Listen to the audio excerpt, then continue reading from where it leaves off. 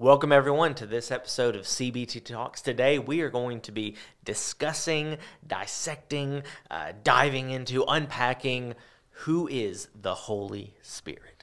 Who is the Holy Spirit? That's a great question. The story of the Bible works, Jake, so CBT Talks.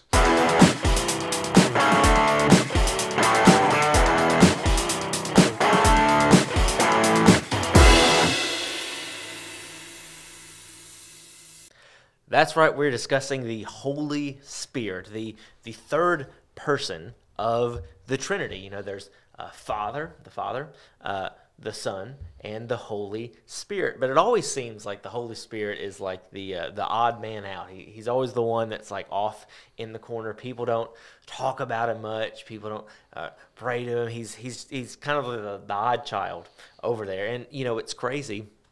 We think about it because sometimes people devalue the Holy Spirit so much that they don't even refer to the Holy Spirit as a he, even though he is a person of the Trinity. They say an it.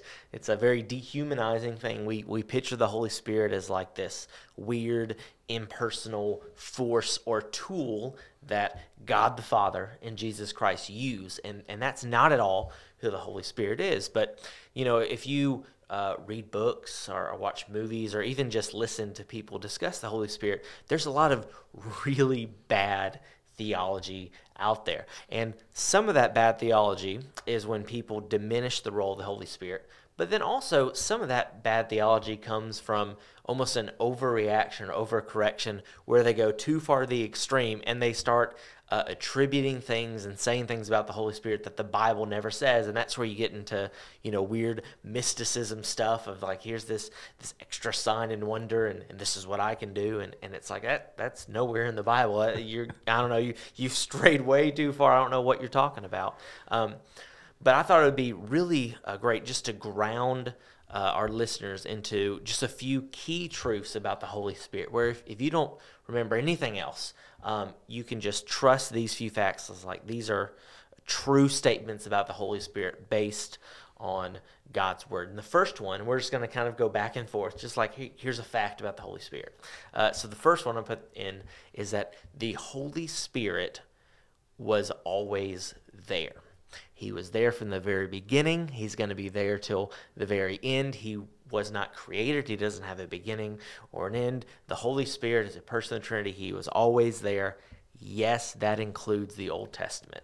Absolutely. And, you know, I always kind of chuckle when we try to philosophically put the Holy Spirit somewhere in our brain. It's kind of like trying to understand eternity. We have no concept of eternity really in our framework of thinking. We do the same thing with the Holy Spirit. We want to make him part of God. Here's the point. He was always there because the Holy Spirit is God. We're not talking about, when we talk about the Trinity, we're not talking about three parts of God or three separate characters of essence that make up God.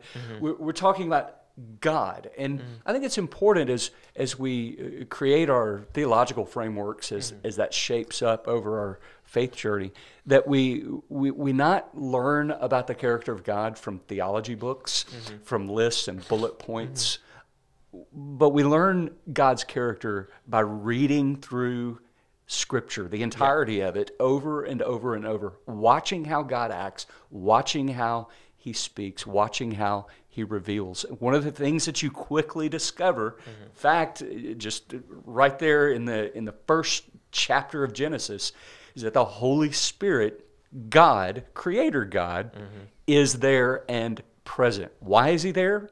Because he's God. That's right. So the first kind of big foundational truth is the Holy Spirit was always there. He didn't show up halfway and it was like an unexpected surprise guest.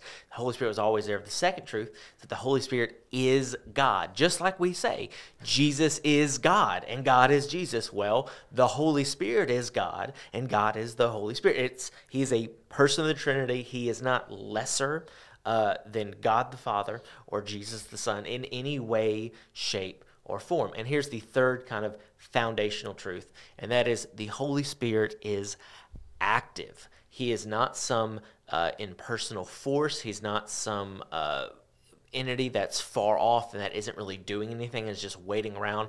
The Holy Spirit is active and he is working. And he's always been active and working. And so, again, the Holy Spirit, he's always been there.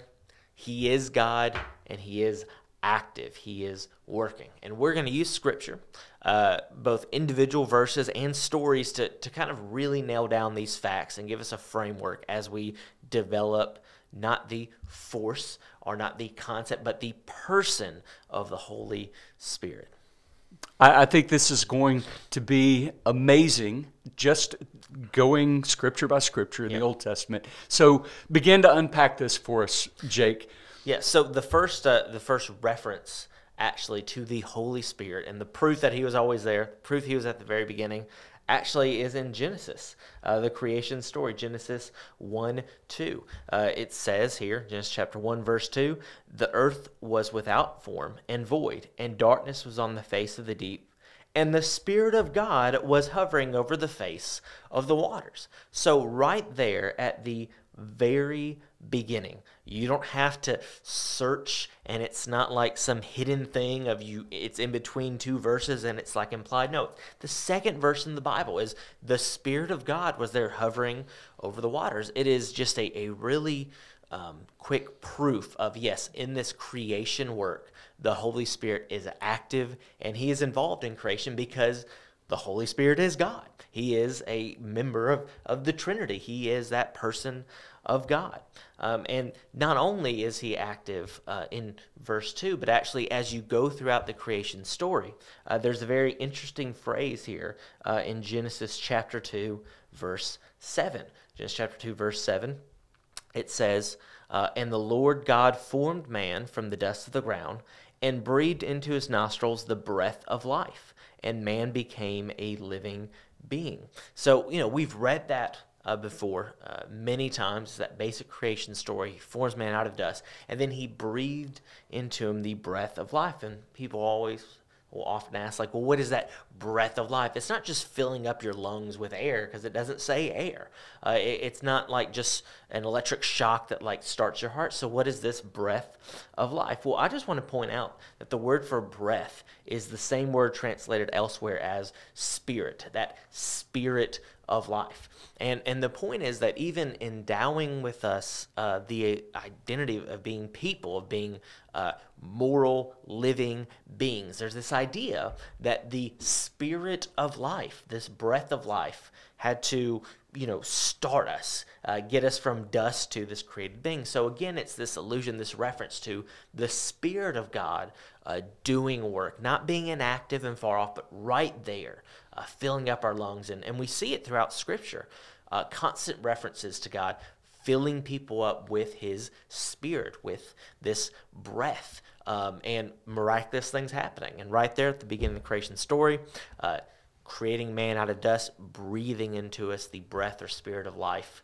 And that's how Adam was created. And so, again, I just want to nail down right there at the very beginning in creation, you see the Holy Spirit working. In fact, in the book of Job, Elihu makes this comment, and he says in Job 33, verse 4, the Spirit of God has made me, and the breath of the Almighty gives me life. Where does this idea come from? Well, it comes from Genesis chapter 2, as God breathed his Spirit into Adam. I think it's really quite interesting there, because you see in Genesis 2 how God creates man. He takes a handful of dust and forms his body.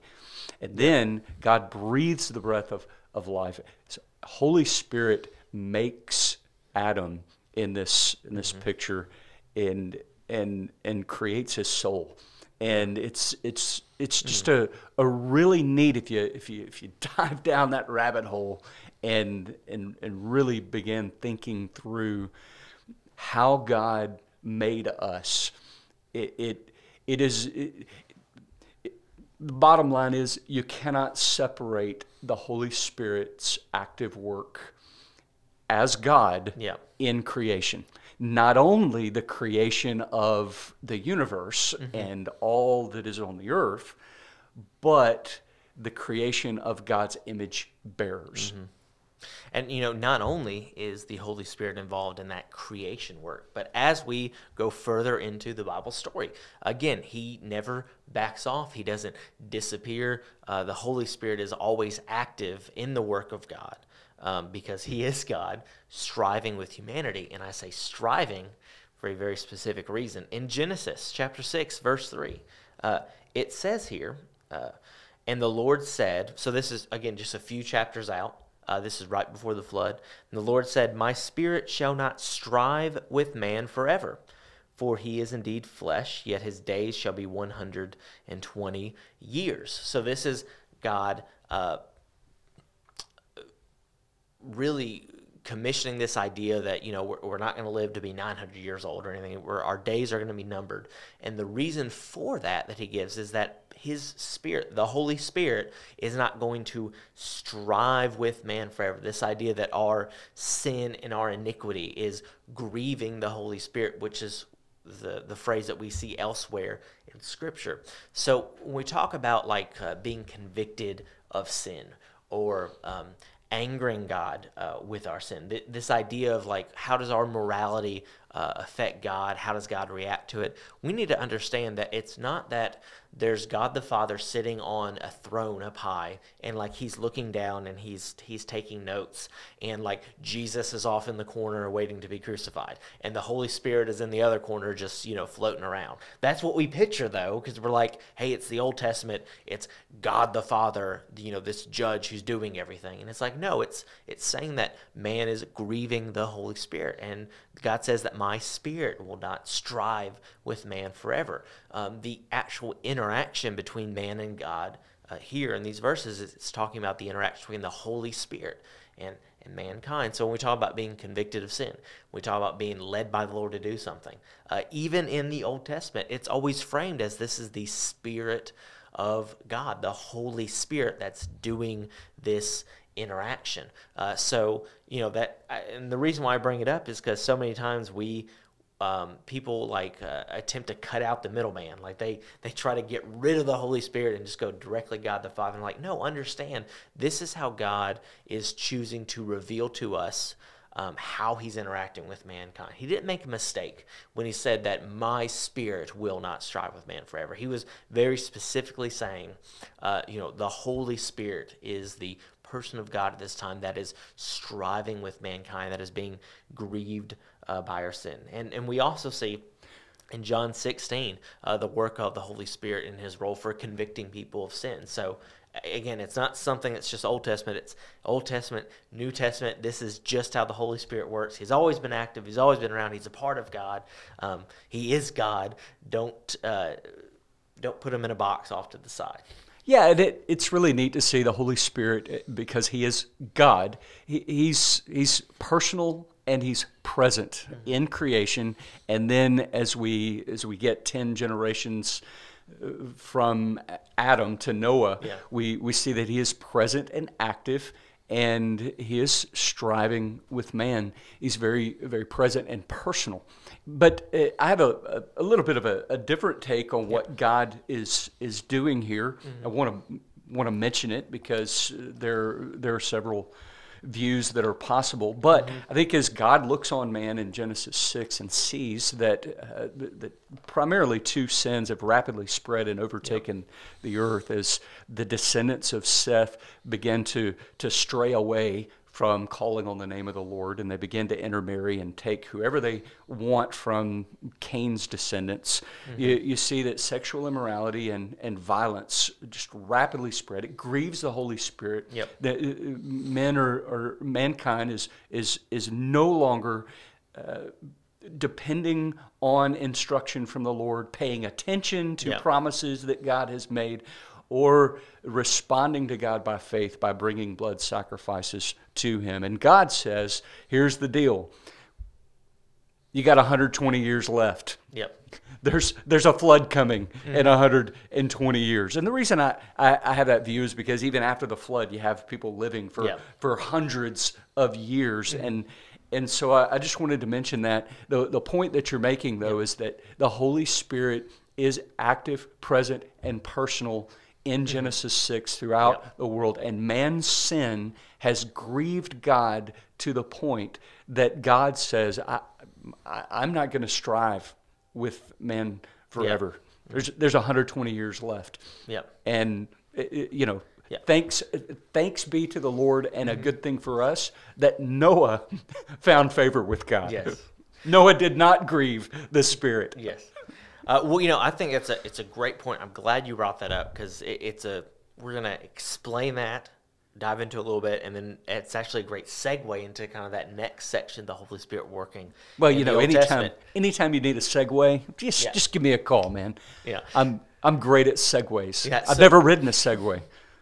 So let's talk about the flood for a little bit, and the timeline for, all right, how long was it between when Noah first learned that it was going to be flood before it actually flooded? We don't really know. We don't really know the exact timeline of events. I love it when you ask unanswerable questions. Yeah, well, the Bible doesn't say. And so we're talking about grieving the Holy Spirit. Here's kind of my take on that, because I also think that's true. That's part of what he was saying. And so if we take that to be true, if we take that to be like, well, this is a verse talking about it's 120 years before the flood happens, then we have to answer the question, well, how come people back in the Old Testament, or early Old Testament, lived such long lives and people nowadays don't? On the other hand, if you just take it to mean, hey, it's this hard cutoff, 120 years, that's it, then you have to explain, well, how come Noah lived longer than 120 years? And the answer to it is because, remember, the Holy Spirit is not this impersonal force, okay? He is a person, and he's saying, I will not strive with man any longer. Because I won't strive with man, like, this is the result, that the years will be limited to 120.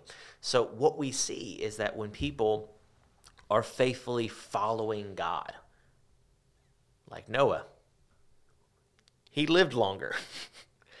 You get past that 120-year mark, just like if we take it to be 120 years, man will be wiped out except for Noah and his family, because, again, they weren't grieving the Holy Spirit. They found favor. And we see that same thing also now as we go longer and talk about grieving the Holy Spirit. If we view the Holy Spirit as this impersonal force, then that's where we try to get these hard lines and rules. But if we remember he's a person, and as a person, as God, we have a relationship with him. And there are times when we can grieve the Spirit, and he's being forced to strive with us. And there are times that we can please the Spirit, and we can be walking in step with the Spirit. And when that happens, miraculous things follows. It shouldn't surprise us that walking with the Spirit, that not grieving the Spirit, produces miraculous things. And so, again, this is just something where, because we've been kind of indoctrinated in this our whole life, of this kind of weakened theology of the Holy Spirit, even when we get to a verse like, well, what does this mean? The second we start thinking that the Spirit of God striving is like this impersonal force and he's making a law and it's going to be absolute, it's like, well, no, remember, he's a person. To have the Spirit strive against you or to grieve the Spirit is your relationship with the Holy Spirit. And so, anyway, all that to say, we also see the opposite of striving with the Spirit or grieving the Spirit, being in conflict with the Spirit, later on in Scripture, where we actually see the Spirit indwell in people to a certain degree, and then being able to do miraculous things because of it. We talked a lot about this during the last two era overviews that we've done, the Judges era and the Kingdom era. But here's just a quick list of certain judges, warriors, and prophets. Wait, but before you get in that list, Yeah. I want to just clarify, because I think when you say that Noah lived longer than 120 years, Yeah. much longer, that it was a result of him walking with the Spirit. Just want to clarify that. Just the concept is not that if you walk with the Spirit, you're guaranteed to live longer, because Yes. that is not what you're saying. What you are saying is that is possible. This kind of crazy long lifespan is possible Yeah. because of the Spirit of the Lord sustaining and working and giving that long life. I'm glad that you brought that up. I didn't mean to imply that Yeah. that if someone passes away of old age, it's because they didn't love Jesus. Right. No. It's and so just to be clear that we shouldn't look at the long lives before. We can come up with all kinds of theories. I mean, folks say, well, it's the lasting effects on the DNA, the genetic code of the tree of life, and that before the flood there was no rain, and so there's a canopy that protecting from UV rays. All kinds of bottom line, you said it. We don't know. Yep. But what we do know is that we have to look at God's presence, His Spirit in and with people, and we have to recognize that at the very core of reason, those kinds of long lives are possible because Paul says in Acts 17, God holds our life and our breath, and He provides that in His hands. So the presence of the Holy Spirit makes miraculous things happen. Yeah. Well, and that also just goes to reaffirm kind of a third core truth, that the Holy Spirit is active. He's not impersonal, and because He's active, that means that it's not that you can find a pattern for what He does, and it's like, okay, that means that He's guaranteed to always act this way and do this thing, because He is a person. And there's this concept that anyone who's been through any theological training knows, and there's big words to describe it. This is how I like to describe it. Some things in the Bible are descriptive, not prescriptive. And what that means is just because God did something at some point in Scripture does not mean that He is always going to act that way going in the future. And I think one of the best examples is Moses in the burning bush. God chooses to speak to Moses through a burning bush. That does not mean that when your pastor gets up in the pulpit on Sunday and is like, I got a word from God. He told me I need to preach this passage. That doesn't mean that he had a bonfire in his backyard and God spoke to him through the flames. That is a descriptive story. This is what happened. It's how God chose to reveal Himself in that moment at that time. That doesn't mean it's prescriptive throughout the rest of history, where God only speaks through burning bushes. And it's the same thing with the Holy Spirit. Can the Holy Spirit supernaturally extend someone's life? Of course He can. Does that mean that He's going to do it? Well, no. And so, I think that's a good thing. I didn't mean to imply that. Sometimes I will talk myself into a corner, and it'll make perfect sense in my mind, and Joel will be thinking, he didn't phrase. Let me go back and try to make sure that we don't get any weird comments. What I'm trying to work out right now is why you haven't had a burning bush experience. What does that mean? Because in all seriousness, the words, "Thus saith the Lord," if you ever utter them, that is an amazingly serious comment. Yep. And I've learned through the years, rather than claiming I have heard some special revelation from the Lord, that God's word says. Yeah. And I think it's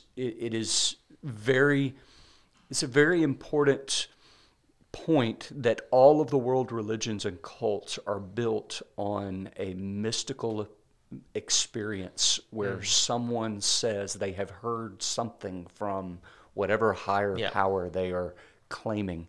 God gave us His word and wrote it down and put His Spirit in us to give us wisdom to understand what He has said about Himself, how to observe. And I think we'll spend the rest of our lives chasing these things down.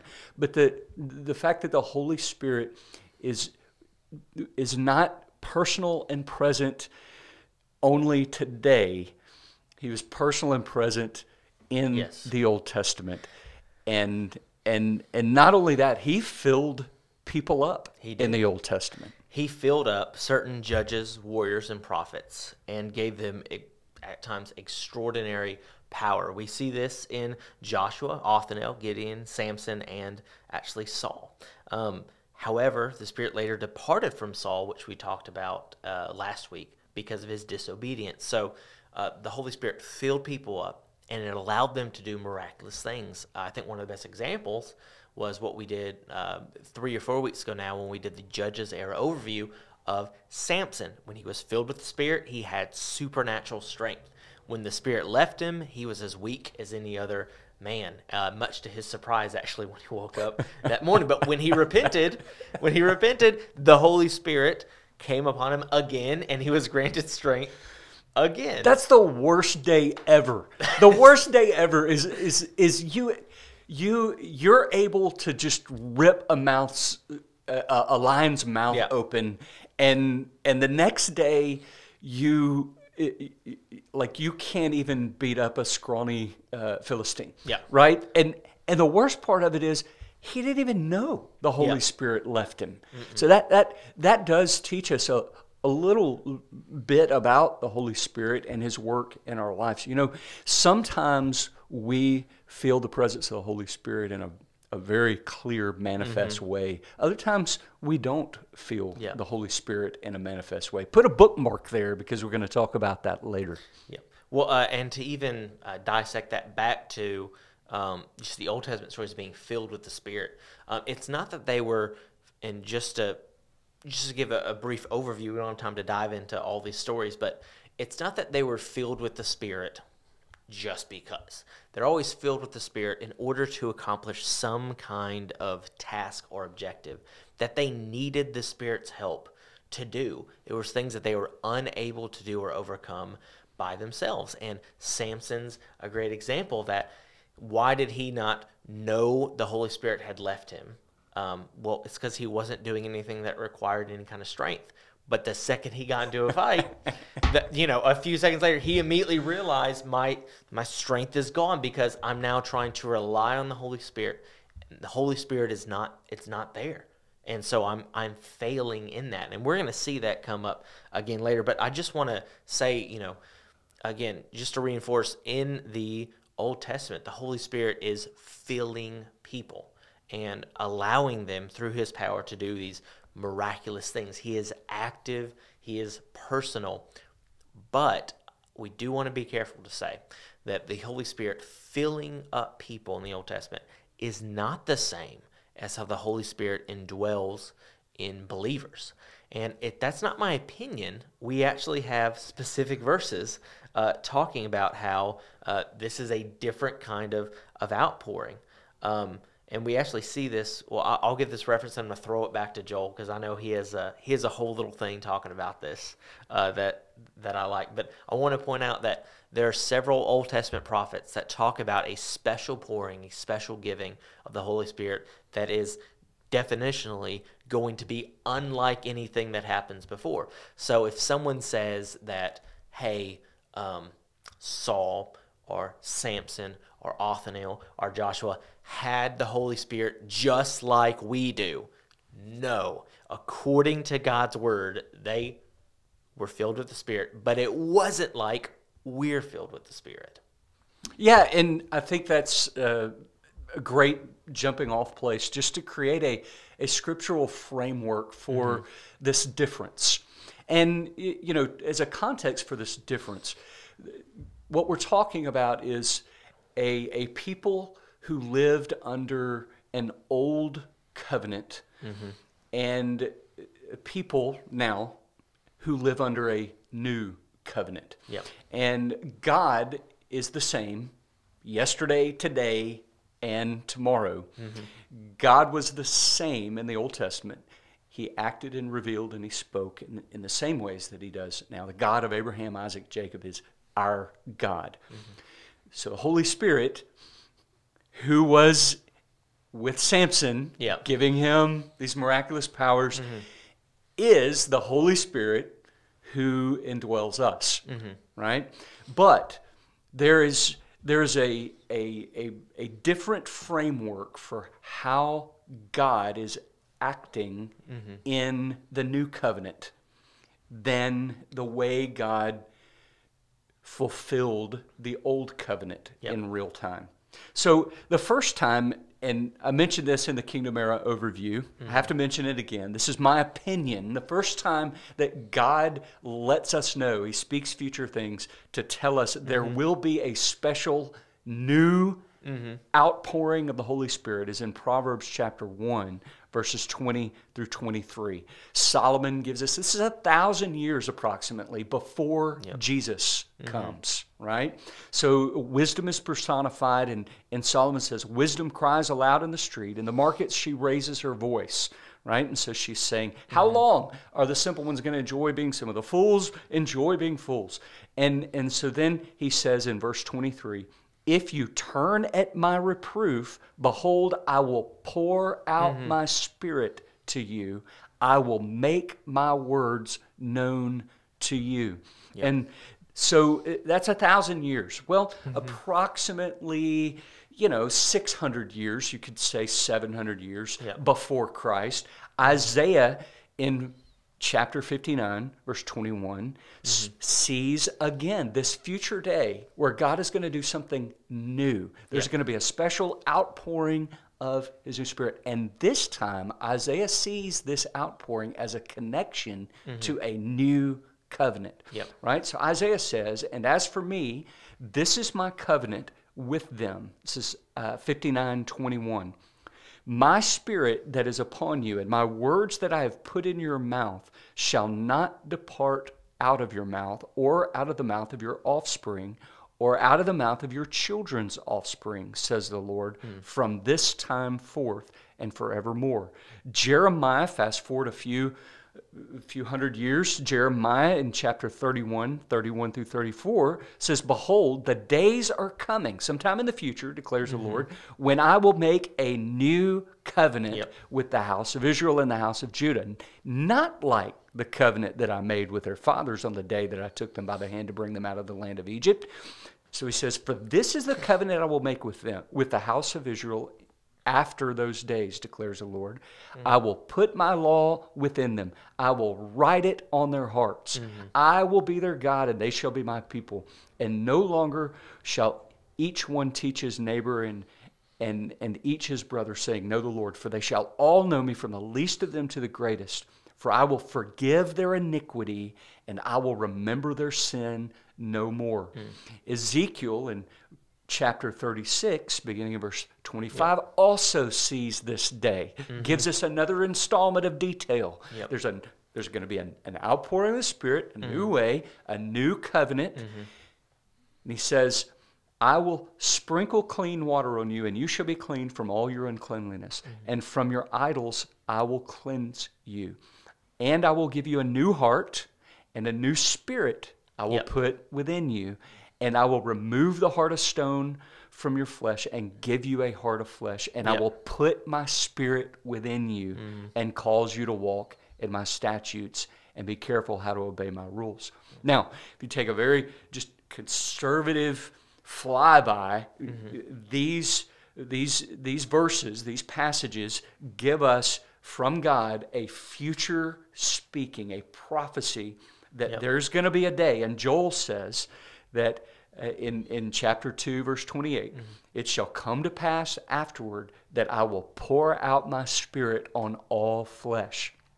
And your sons and daughters shall prophesy, your old men shall see dreams, your young men shall see visions, even the male and female servants in those days, I will pour out my spirit.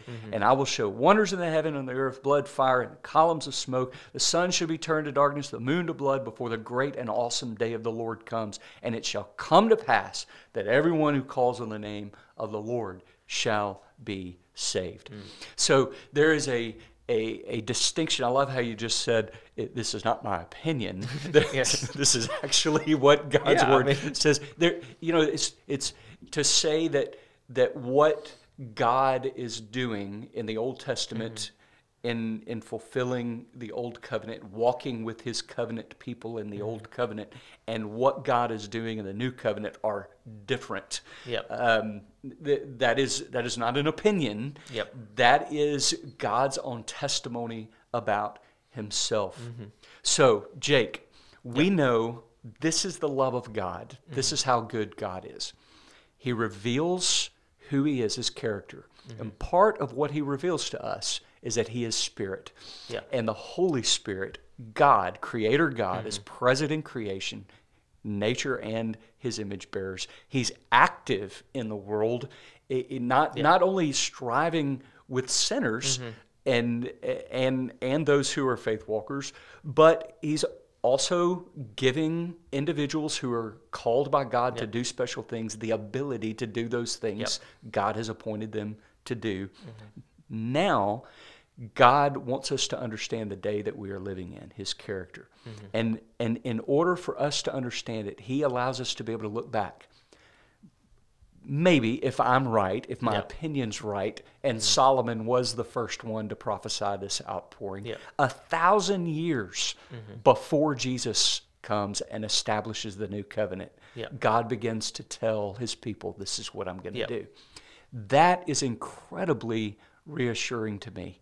Because in today's day, when there's so much bad teaching about the Holy Spirit, if I will just commit myself to know the Bible, I don't have to flounder and speculate about who God is, who the Holy Spirit is. He's told me. I'm on a roll here. I don't know if you're going to interrupt me any point, because if you don't, I'm going to keep going and land this plane. No. Okay, so let's take it right before we move on to like what is the current role. Jake's like, let's take a break from Joel for a second. We're going to lose listeners. No. Once you get going, it's hard to stop. The thing is, sometimes when you go on a rant, you're on a roll. Like, it's so much new information. I'm also trying to process in real time because I don't know what he's going to say. I don't know what's going to come out of his mouth, and so I'm trying to process, trying to follow. It's all great stuff. I do want to point out before we move on to the whole role of the Holy Spirit in the New Testament, like currently nowadays, to really just go back and reinforce a few other things from the Old Testament. One thing I want to point out is that one of the active roles that the Holy Spirit had in the Old Testament was also in giving us prophecy and giving us God's I'm so glad word. You're bringing that out. Absolutely. Yes. And the Spirit played a prominent role in the long span of Old Testament prophecy. David declared, and this is 2 Samuel verse 23, or chapter 23, verse 2, "The Spirit of the Lord spoke by me, and his word was on my tongue." So David directly attributes, listen, the Holy Spirit, the Spirit of the Lord, is telling me what to say, so this word is directly from the Lord. It's not my opinion. It's not my words. It's not a feeling I had and I decided to share it with you. Like, this is what the Holy Spirit is saying. Likewise, Ezekiel reported that the Spirit entered me when he spoke to me. The idea of the Holy Spirit is the one that is giving Ezekiel this prophecy. He actually entered Ezekiel, and that's Ezekiel chapter 2, verse 2. So I just want to point out right there that throughout this process, when it comes to the Old Testament prophecies, when it comes to making sure that God's word is delivered and received and preserved, and that it is without error, the Holy Spirit is actively working in that. He is heavily involved in us receiving the truth about God. Well, and just to confirm that, in the New Testament, 2 Timothy 3:16, Paul says, all Scripture is God-breathed, right? Yes, So. Which also is this cool reference all the way back to the breath of life we got in the first creation story. God-breathed, theopneustos. What does that mean? Well, remember, the breath of life. Breath is another word, another way to think of spirit. And so, again, it's this heavily involved in that the Holy Spirit is involved in the Word of God. And just to make a quick wrap a bow around this whole part of the discussion, I think it is really cool when we say that God speaks future things. We're talking about how he reveals this new outpouring of the Holy Spirit connected to the new covenant, and it's actually the Spirit who is telling us these things and revealing these things about himself, who was God. Boy, it gets really complicated. Especially, the Spirit. There are times where the Spirit is actively revealing future things about himself. Right.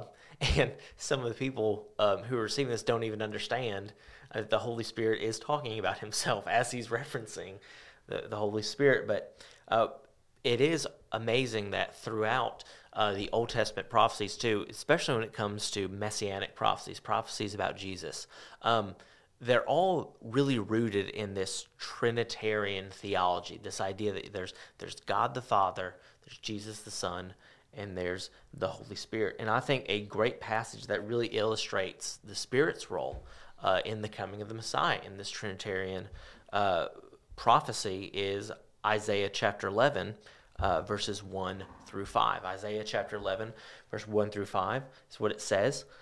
There shall come forth a rod from the stem of Jesse. That's talking about Jesus being a descendant, right, from that same line of David, the Davidic king.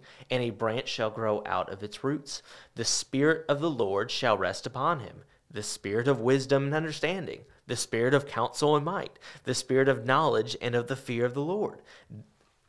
That is the Holy Spirit resting upon the Messiah. There's this Trinitarian idea that it's not that Jesus just came of his own power and the Holy Spirit wasn't involved in the cross, even though, like when we do the Christmas story, the Holy Spirit's hardly ever mentioned, which is really insane because when we look at, I believe it's in Luke's account, specifically, it even says, the Holy Spirit came upon Mary and she conceived. The Holy Spirit is the person of God that got Jesus, got Mary pregnant with Jesus. I don't know how else to got say. Jesus from the glory of the throne room of heaven to the womb. And so this idea like, no, the Holy Spirit is active and involved, and you can't separate these things. And so many times, when we look at these Old Testament prophecies, and it's like we're scouring for any mention of Jesus. And we'll say they're like, oh, that's talking about Jesus. And it's like, yes, it is. But notice the role of the Holy Spirit in that too. Don't neglect that. Don't remove that. Don't think that the Holy Spirit it's like the Holy Spirit was working with Jesus, and the Holy Spirit was active in that ministry, just like the Holy Spirit is active now. Don't picture Jesus and just remove the Holy Spirit from that idea in your mind. It's not God the Father, Jesus the Son, and then the Holy Spirit's over there in the corner.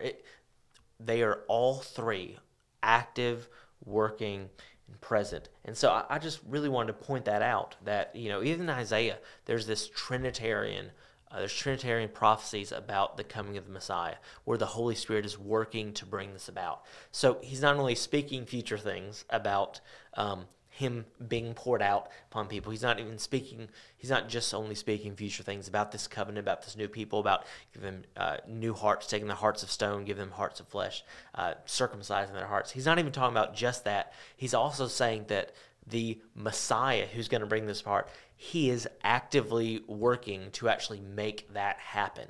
He's actively bringing this redemptive history, this redemptive work, this plan of God the Father's to fruition. It's not separated at all whatsoever. And so when we have a low view of the Holy Spirit, we also end up having a low view of Jesus and a low view of God the Father, because we're completely separating what's happening in the Old Testament with what's happening in the New Testament. So if you think that one day Jesus just appeared out of nowhere, that is not what the Bible states at all. This was the plan from the beginning.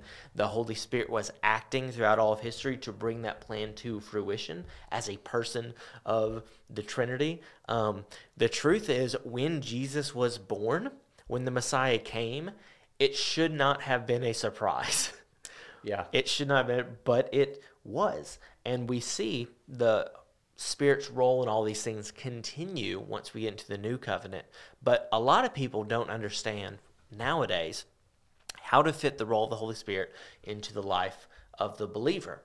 Because for most, I'll say for the average church goer, like the little bit of theology that we're taught is something similar to this. Well, there's God the Father, and he's sitting on a throne, and he's going to judge everyone one day.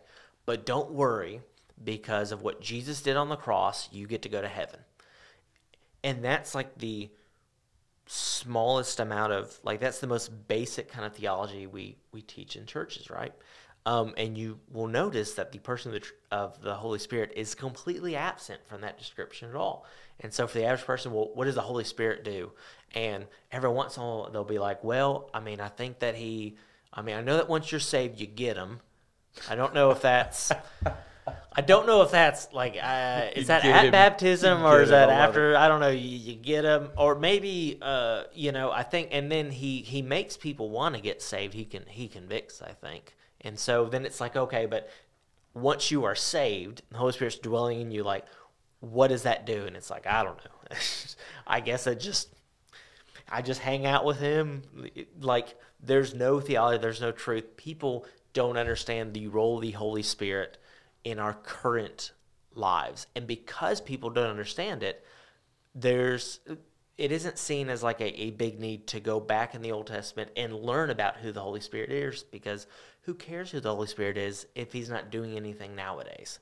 And I think that that's a big flaw in the way we teach and go through theology. So I'm going to let Joel take over a little bit and dissect through the roles of the Holy Spirit. And then every time he messes up, I'm going to jump in and I'm going to correct him. Thank you for that vote of confidence. But I love how you're emphasizing not reducing who the Holy Spirit is, because the very, very, very epicenter of our sin problem is that we think wrongly about God. God's character is important. Why? We're made in his image. If we don't understand who God is the way he reveals himself, then we cannot bear his image properly, because we sin against God in the way that we think about him, the way that we speak about him, the way that we act toward him. Same thing is true with the Holy Spirit. Jesus actually makes this point in Matthew 12. Jesus is being accused of healing people and doing miracles by the power of Beelzebub. And Jesus' response is, listen, do not blaspheme the Holy Spirit. Jesus is like, man, all kinds of sins will be forgiven of man. This is Matthew 12, verse 31.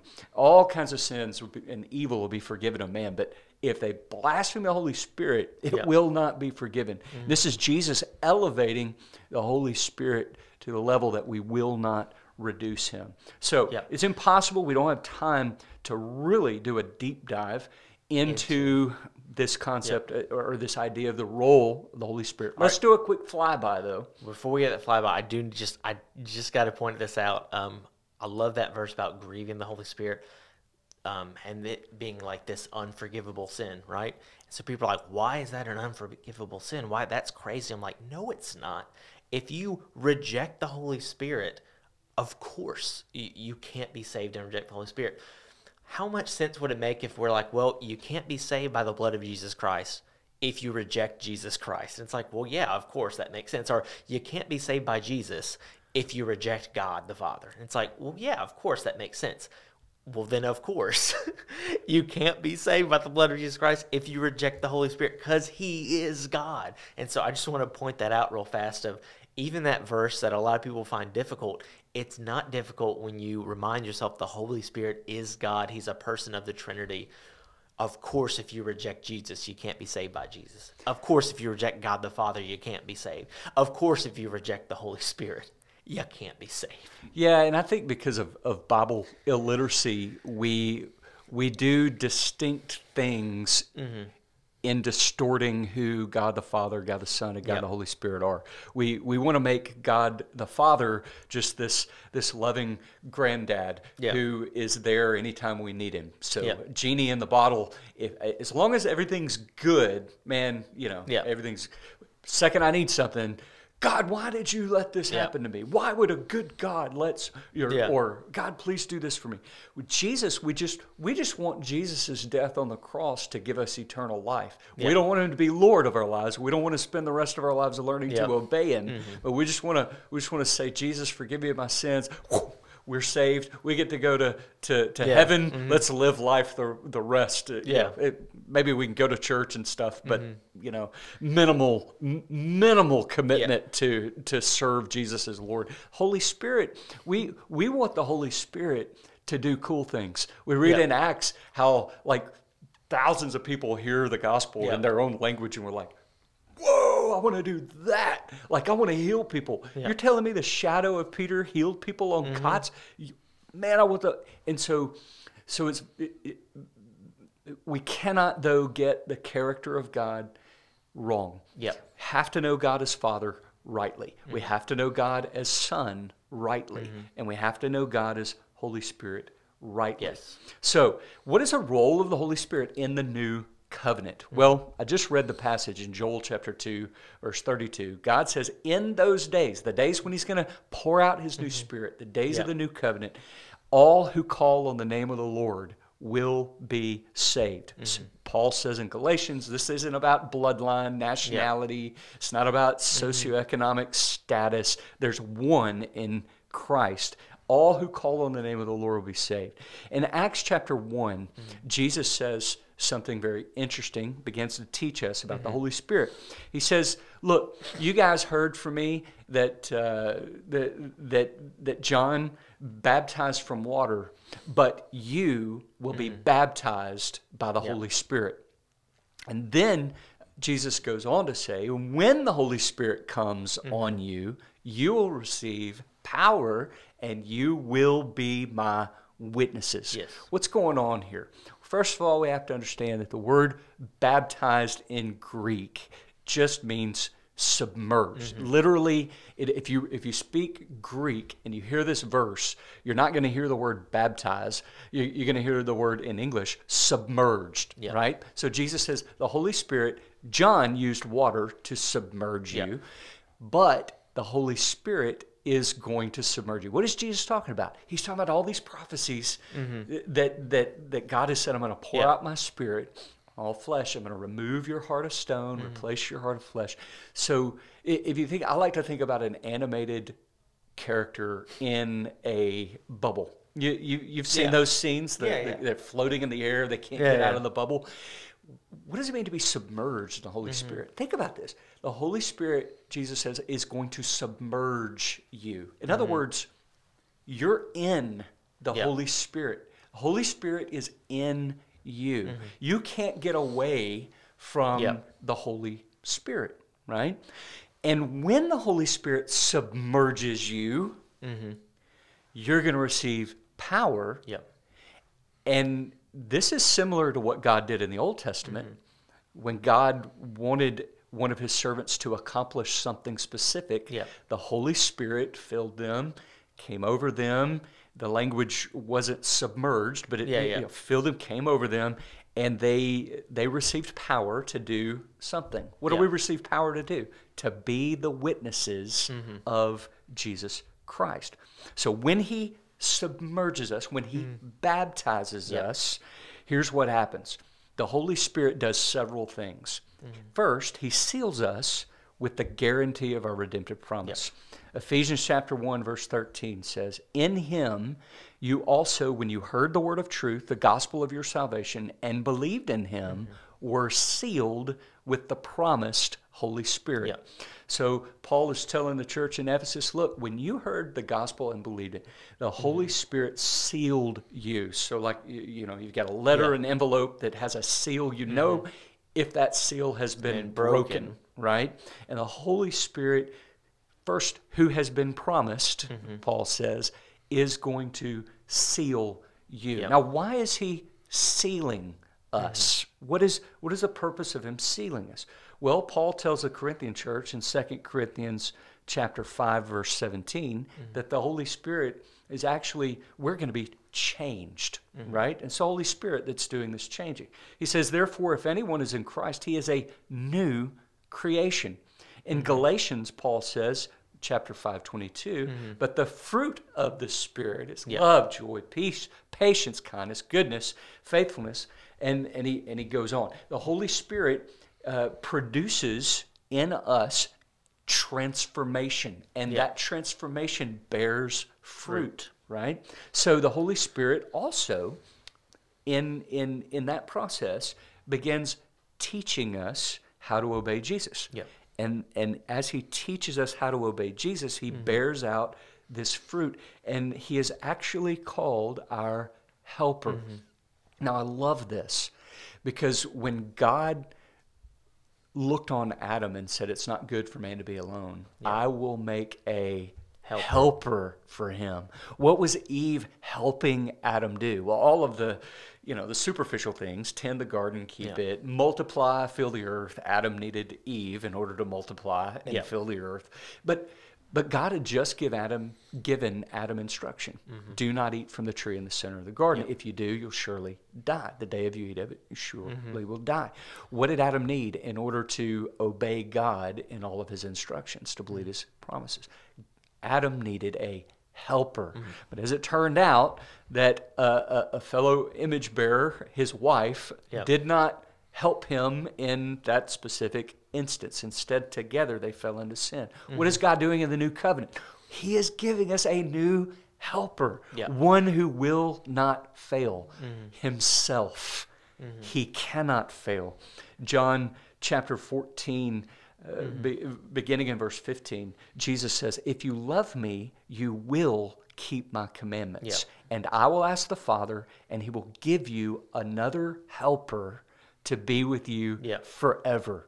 So John 14:26 says, but the helper, the Holy Spirit, from the Father, whom the Father will send in my name, he will teach you all things and bring to your remembrance what I have said.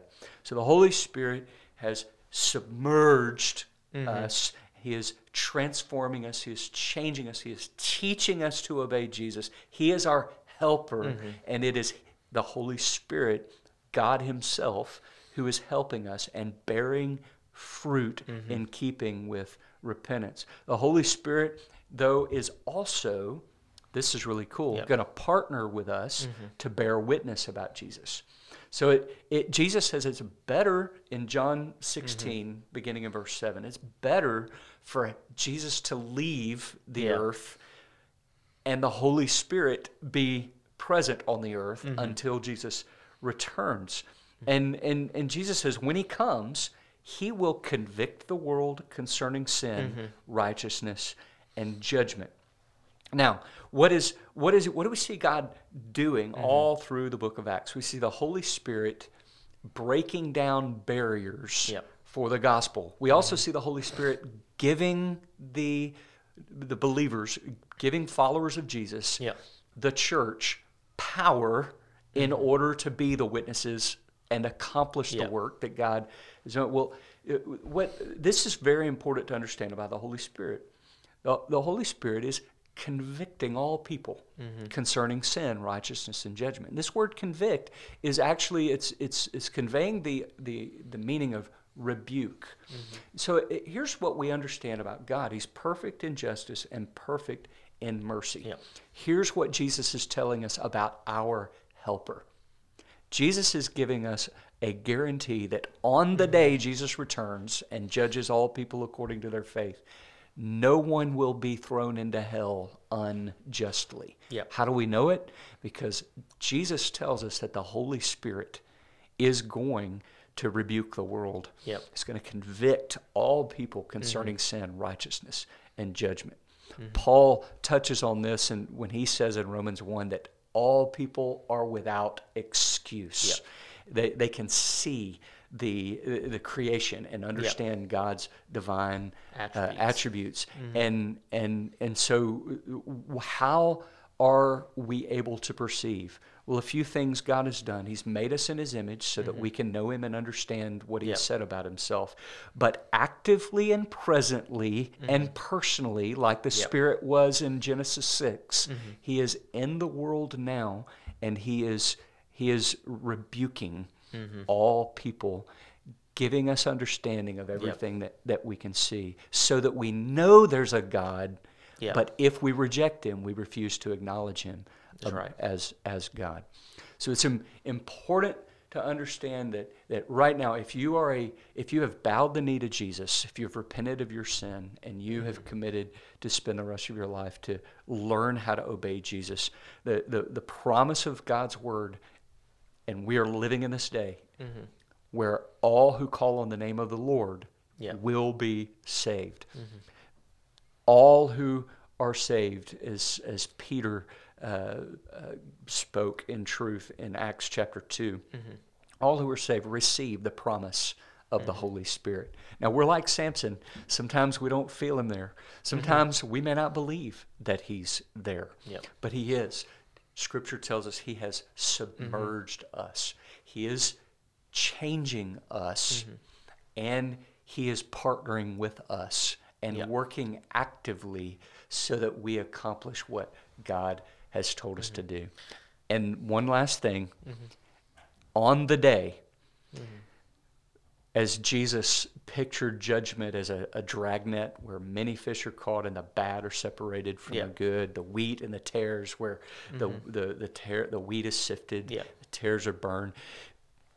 On the day, God looks on all people, and he either sees the seal of the Holy Spirit or he doesn't. And everyone who has been sealed with the Holy Spirit has been grafted into the household of God, adopted children of the Father, and it is because of the Holy Spirit that God will be able to recognize we are his. Now that sounds a little weird to say because God knows our hearts and he knows who are his. I'm just saying the seal of the Holy Spirit plays a very important role because after all, even after we're saved, we still sin against God. What is the difference? The Holy Spirit has sealed me. I am the Father's. So Jesus forgives my sin continually for the rest of my life, throws it as far as the east is from the west, and looks instead on the Holy Spirit who has sealed me. So one last thing that we need to touch on, though, because I know that if they're listening, they've been wondering this the whole time. How do I get the Holy Spirit to let me do miracles? How do I get the Holy Spirit? No, I thought you were going different, somewhere different. No, that's what they're asking. They're like, if the Holy Spirit does these things, how come someone was sick, they go to the church with it on hands? How come they remain sick? How come I can't speak in tongues? How I can come answer I this in can't 5 do seconds. This. Well, I'm going to take a little bit longer because I think this is important, and the reason why is because if you try to find a book about the Holy Spirit, or you just search online and try to figure out best book on the Holy Spirit, mark this down, it's the Bible. That's true. It's true. But there seems to be like this theme going through them of like, how do you unlock the power of the Holy Spirit? How do you use the power of the Holy Spirit? There's this idea that if you can somehow tap into the Holy Spirit, you'll be able to do these miraculous things. So I want to take just a little bit to just point out that when we outline the work of the Holy Spirit in the life of the believer, and I think you specifically said it, the Holy Spirit, all of his work is encompassed in trying to help us be witnesses to the gospel. That's his goal. That's what he is about. So helping us understand Scripture is so we can be witnesses. Helping us to obey is so we can be witnesses. And when you look at the book of Acts, what you see is story after story of the Holy Spirit supernaturally breaking down barriers that the early church would face. But there are a lot of times in the book of Acts where you would expect a miracle to happen. You would expect the Holy Spirit to intervene and do something, but he doesn't. I think one of the clearest examples of this is like the stoning of Stephen, right? The first Christian martyr. Says that they would receive power to be witnesses. Stephen is standing there witnessing to people about Jesus, actively being stoned to death, and he is killed. And you're like, well, how come the Holy Spirit didn't intervene? How come the Holy Spirit didn't do anything? And the answer, as you read through the book of Acts, is pretty simple. If a supernatural miracle would help the gospel spread, the Holy Spirit would do it. If a supernatural miracle was not needed to help the gospel spread, like in the stoning of Stephen, the Holy Spirit doesn't intervene. The stoning of Stephen, the persecution of the early church, causes that church to scatter, and we get church plants all around the region. One of those church plants was Antioch, the sending church of Paul, who wrote many epistles in the New Testament. And I think that the problem that we have nowadays in understanding is when we forget that the role of the Holy Spirit is to help us be witnesses. We should not be surprised when we don't see the Holy Spirit working in our lives, when we don't bother ever trying to witness. Yeah, and I want to just make this point, because sometimes we don't see the Holy Spirit work in our lives in the way that we want him to, because the Holy Spirit did show up and do something amazing and miraculous in Stephen's story. Yeah. In verse 10 of chapter 6 says, "But they could not withstand the wisdom and the spirit with which he was speaking." So the Holy Spirit empowered, emboldened, strengthened. Stephen received power and was a witness. And even as he's being crushed by these stones, through the power of the Holy Spirit, the Holy Spirit has changed him. There's fruit being born, and as he's being crushed by stones, Stephen utters, in essence, the same thing Jesus uttered on the cross.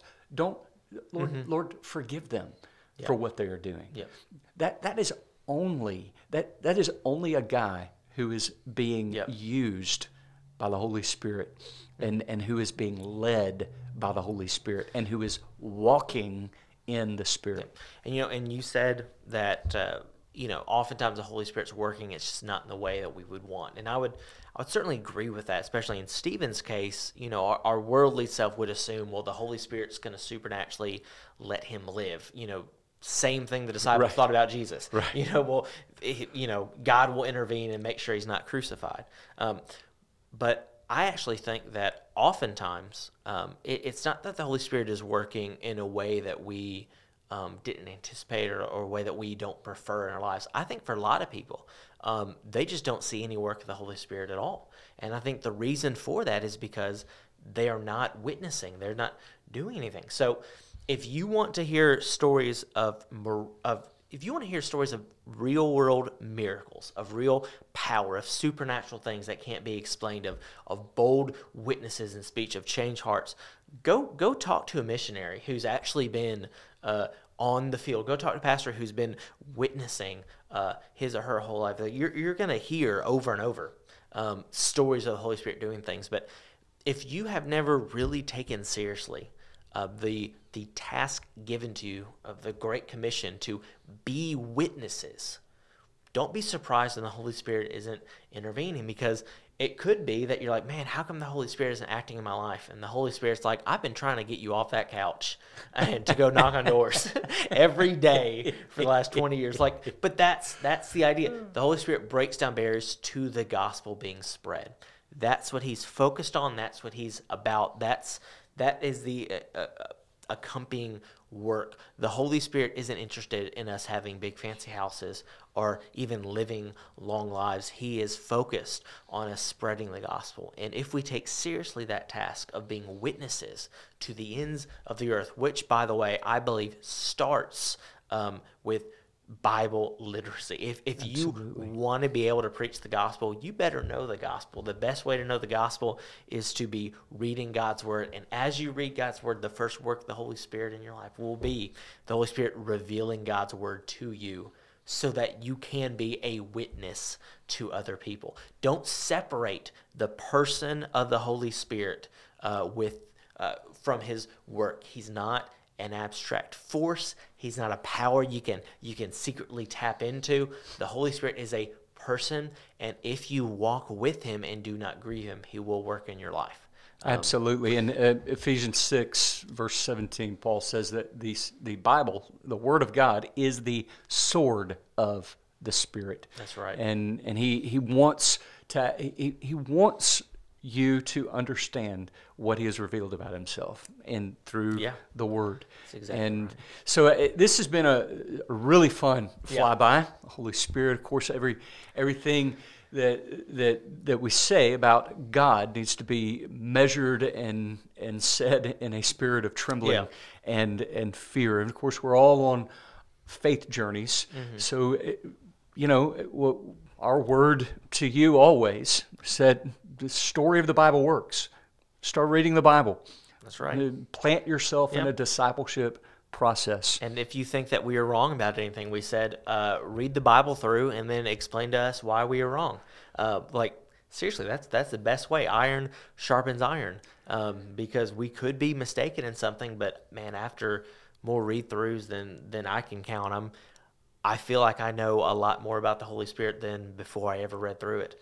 Yeah, and with the expectation of learning more, understanding more intimately and more deeply the character of God. Yep. And I think really too, this is another point, and maybe we can close on this. The most important ability or skill or discipline that you can develop in Bible reading and Bible study is the ability to discern between what the Bible just doesn't reveal Yep. and what the Bible explicitly reveals. Yep. Being able to discern what you are allowed to infer from the text versus areas that God just hasn't made known. Yep. And especially in constructing a view and an understanding of who the Holy Spirit is. There's a lot of inference that happens. A lot of big picture inferences that we make, because every description of the Holy Spirit is not explicitly written out in black and white in the Old Testament. But reading through Scripture year after year, over and over, remember, primarily, He is your helper. Yep. And God wants you to know Him. He's revealed Himself. Yep. And so, Jake, thank you for the amazing conversation. It's always fun. I enjoyed it, and I do just want to add, as you're reading through Scripture, you need to be praying and asking the Holy Spirit to tell you, Holy Spirit, what did you mean by this? What are you trying to say? That's a good point. Anytime you start thinking, what does this mean to me? What do I think this means? Man, you're not reading Scripture the way the Holy Spirit wants you to. We always need to be asking, because the Holy Spirit dwells within us. Hey, guy who wrote this book, Amen. Please teach me what it means. The author of the book is the best person to explain to you what it means. And with that, I just want to say again, the story of the Bible works. Therefore, CBT Talks. See you next week.